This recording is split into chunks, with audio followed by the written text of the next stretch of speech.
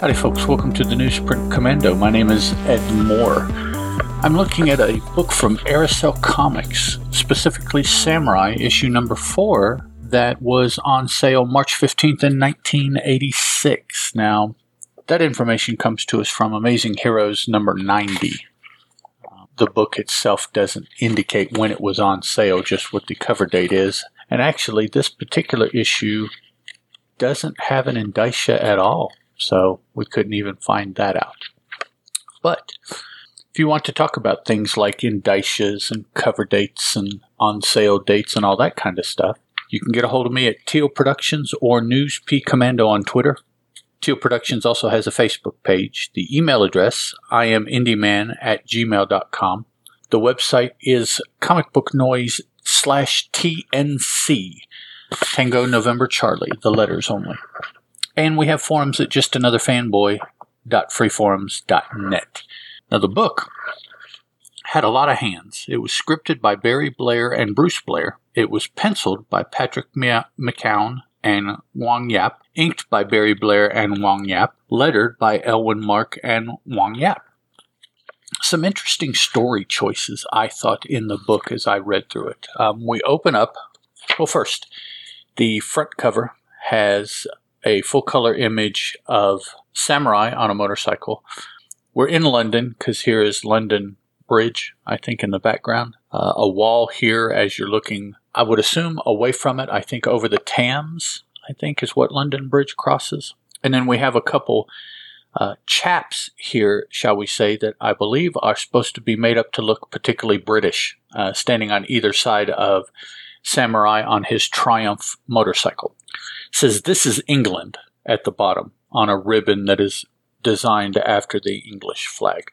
Copyright Aircell Publishing Limited, 1986. Inside cover, we have a black and white image of Samurai himself holding a shotgun, perhaps. Might be a rifle, but I believe it's a shotgun. With some bear indicia information here in the upper left-hand corner, just the creatives, and then where the comic book was printed. The first story page has an excellent black and white image of a 5-story building of some sort. It's a really cool looking building. Like 80s cool, not like cool, futuristic or anything. And at the lower part of the image is Samurai riding his Triumph motorcycle down the street. We have some narration telling us why he is here. Basically, Samurai is trying to find out more about the sword that he was given by his father having found it in the jungles of Vietnam when he was over there, I believe, during the war. Some ninjas recently attacked Samurai in an attempt to get the sword, and Samurai rebuffed them, maintaining possession of the sword. And so now he's decided that he needs to find out why they're trying to get the sword and or kill him in the process. So Samurai's friend Homer Bentley, who is a dude that pretty much stays inebriated at Toshiro's, that's the given name for Samurai, Toshiro Kimura, Toshiro's sister's club, but it's a longtime good friend of the whole family.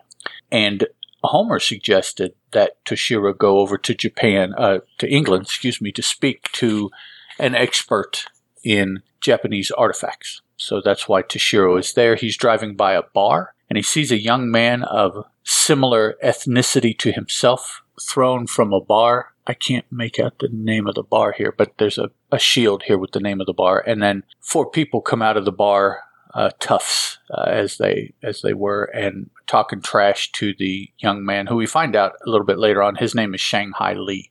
Well, it's what he goes by. I can't imagine that's his given name, but that's what he likes. So Toshiro stops and helps him up and talks to him for a minute, and then goes back inside the bar and evens the score. So yeah, three pages. Let's see. Yeah, 3 pages of fight scene. The artwork is pretty decent. It's not the best I've ever seen, but it's far from the worst I've ever seen, and it gets across the story and the actions pretty well. So Toshiro gives Shang Li a ride somewhere. We cut back to Toronto, where we're at Gen's nightclub tube station. Gen is short for Genin. I believe that's how it's pronounced. And she is Toshiro's sister. Now, she is here late at night while one of her worker bees is cleaning up. I believe it's, well, actually, he's not named. He may have been named in a previous issue here, looking back quickly. Can't really tell. But he's cleaning up the place and his roommate comes in. His roommate calls him John. So we'll say that his name is John. I don't have a record really of a previous John, so I'm not sure. So it's John and John's roommate, and they both know Gen. And they're talking. Gen's having a tough day. Just to put a point on it, she said she's had her period, which I guess is bad. I mean, in some situations, I would think that was good because it means she's not pregnant. But so today, she's had her period. Shiro's disappeared, her brother. Her roommate is in New York. And for whatever reason, Gen hasn't slept for the past 32 hours, she says. So her day is not too good. So John and John's roommate invite her over to their place. She can stay with them. Now, it seems very platonic, which kind of surprised me. But, it's staying on just the friend level. She leaves a Homer Bentley here to close up the place because he's drunk and passed out. So hopefully when he wakes up and starts to meander to wherever he stays, he'll lock everything up. So they go outside, and Gen and John and his roommate are walking down the street, and a car passes them and flips them off and says, "Effing punks." Gets caught at a stoplight and stops. So John happens to be carrying a pipe wrench with him and beats up the car a little bit until the light changes, and then it takes off. He's all happy that he gave the car what for. I failed to mention, John has a pet rat that he carries on his person. When he first walked into the bar, it was on his shoulder, and now it's in a pocket of a vest that he's wearing. But it's a live rat, I guess he found somewhere. So they continue on to their apartment so they can all get some shut-eye. The final panel of that little exchange is kind of curious because I'm not sure if I've caught something or missed something or whatever, but the point of view is ankle level for the people walking, Gen and John and his roommate, as they're walking down the street. But they are in the left view as they're walking on the sidewalk. The camera is as it would be set on the street off the curb, looking back down the street. So I don't know if that's just a change of POV that they're doing, or if it's indicating down the street here that the car is going to be coming back or coming back with help, or I'm not sure. Maybe it's none of those things. I don't know. But like I said at the opening, curious story beats. That whole scene was kind of curious. That panel was kind of curious. Why they opened the story with him meeting Shanghai Lee after he got thrown out of a bar, and then Toshiro goes into the bar and beats up the dudes. I don't understand that necessarily. So we're back in London, and Toshiro has come to the place where the sword expert is. The sword expert has a daughter, and the daughter welcomes Toshiro to their place in a Shakespearean sing-song kind of poetry thing, and kind of, trips Toshiro and Shanghai out. So Toshiro goes in, tells Shanghai to stay with the motorcycle. The gentleman welcomes Toshiro and starts going over some of the information that he's found out about the sword. It seems that the sword is a matched pair, or I believe daisho, which is a matched set made at the same time to look alike. The longer sword, I believe, is called a katana. The shorter sword, I believe, a wakizashi. I believe. Don't hold me to that, and don't bash me too hard if I'm wrong. The sword that Toshiro has is the katana of the set, and they were created in order to fight demons and yokai and things of that nature. After they were used one time, they were put in a temple to be preserved, to be available should they ever be needed for that use again. And at some point, the temple just faded into history, and that is where Toshiro's dad found at least the one. No indication of if both of them were there, and he just chose the larger of the two, the katana. So after all the information is given to him that the sword expert has, Toshiro decides that what he's going to do. The swords were created in Tibet, which I wasn't necessarily aware that matched pairs of swords, the daisho, were created in Tibet at this time, or ever. I thought that was a Japanese thing, but so be it. Toshiro decides that he's going to take the sword and go to Japan and face off against whomever and try to settle once and for all what the deal with the sword is.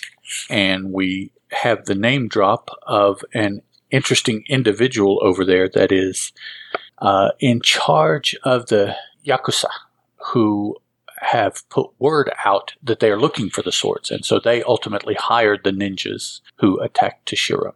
The leader of the Yakuza sect, or maybe the Yakuza overall in Japan at this time, is a female, and her name is Kamikaze. Kamakazi.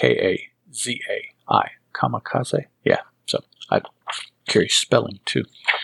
So that's where Toshiro's going to go. And two more jump cuts here. Yeah. The next to last, we cut to San Francisco, where Toshiro's clone brother, Hitachi, and his battle suit are trying to curtail the destructive whatever's efforts of another energy sword-wielding battle suit. This has been ongoing for maybe a couple issues back. We saw that this battle suit was energized and went on kind of a rampage and has been doing so. Hitachi is part of an organization whose bailiwick is to curtail those quasi-normal happenings. And so he has landed in his particular battle suit and doesn't do too well initially in the fight. But then with a bit of sleight of hand and trickery, he downs the battle suit. And emerging from it is a small, like hand size. So it's only about probably 5 inches tall. Bipedal creature. Now, I don't know if this is another artificial construct or if this is an alien in a battle suit, but it has an interesting look. Nonetheless, Hitachi grabs it up and sequesters it in a slot in his armor, kind of a prison there, and then grabs the suit of armor and takes off. He's thinking to himself, there's something wrong. I can feel it. This is beginning to smell like something bigger than anyone expected, as he's flying off with this alien battle suit. Cut back to London the next morning. Toshiro is taking off, saying farewell to the sword expert and his oddly speaking daughter. She doesn't look odd. She just is this romantic Shakespearean kind of personality. So as he's riding out of town, he runs into Shanghai Lee, which, interestingly enough, he just left outside, and then that was it, because this says the next morning. So Shanghai, he told Shanghai to stay by the motorcycle and just left him, apparently. Well, Shanghai's out walking, and ultimately Toshiro invites him to go with him to Japan. So he jumps on the motorcycle, and they take off. Letters page next, another letters page, and then we have an ad for the official Samurai Fan Club. So for $10 a year, you would have gotten an official membership card with your own personal membership number. 3 fabulous pictures of Samurai and his friends drawn by Nightwind artists. Nightwind Studios is the studio that makes the book, and several others at this point. Background information on Toshiro Kimura. I guess maybe background information that we don't have. An in-depth history of Aircell Publishing and Nightwind Productions. Biographies of the writers and artists of Samurai. An exclusive Samurai sticker. A discount on all merchandise, including the official Samurai t-shirt. Reduced price on subscriptions. Personal replies to letters and questions. Autographs of the creators of Samurai. 3 newsletters a year filled with up-to-date information on upcoming events and stories. An exclusive folder to hold all these great things, and lots of surprises, contests, and much more. Oh, I'm sorry, I said $10. It's $10 Canadian. It's $8 for us here in the U.S. And you send that to Ottawa, Ontario. Next page is a subscription page for Samurai. So you get a discount on this with a membership. $26 a year U.S., $29 Canada. No indication of how many books a year that means. I don't know if that's 12. I don't think it's quite 12. I think it's bi-monthly. So would that be 6? So you're at almost $4.50 a book. I don't see a cover price on this anywhere, so I'm not sure how much it cost. Inside back cover. Interesting ad. Honest Injun, INJUN. It's the name of a musical group, and they have released a 12-inch, 12-song, 45 RPM record, and that's what... This is a good reward, okay? That's what they're advertising here, that you can get also from Ottawa. Different address than what you send your club monies to.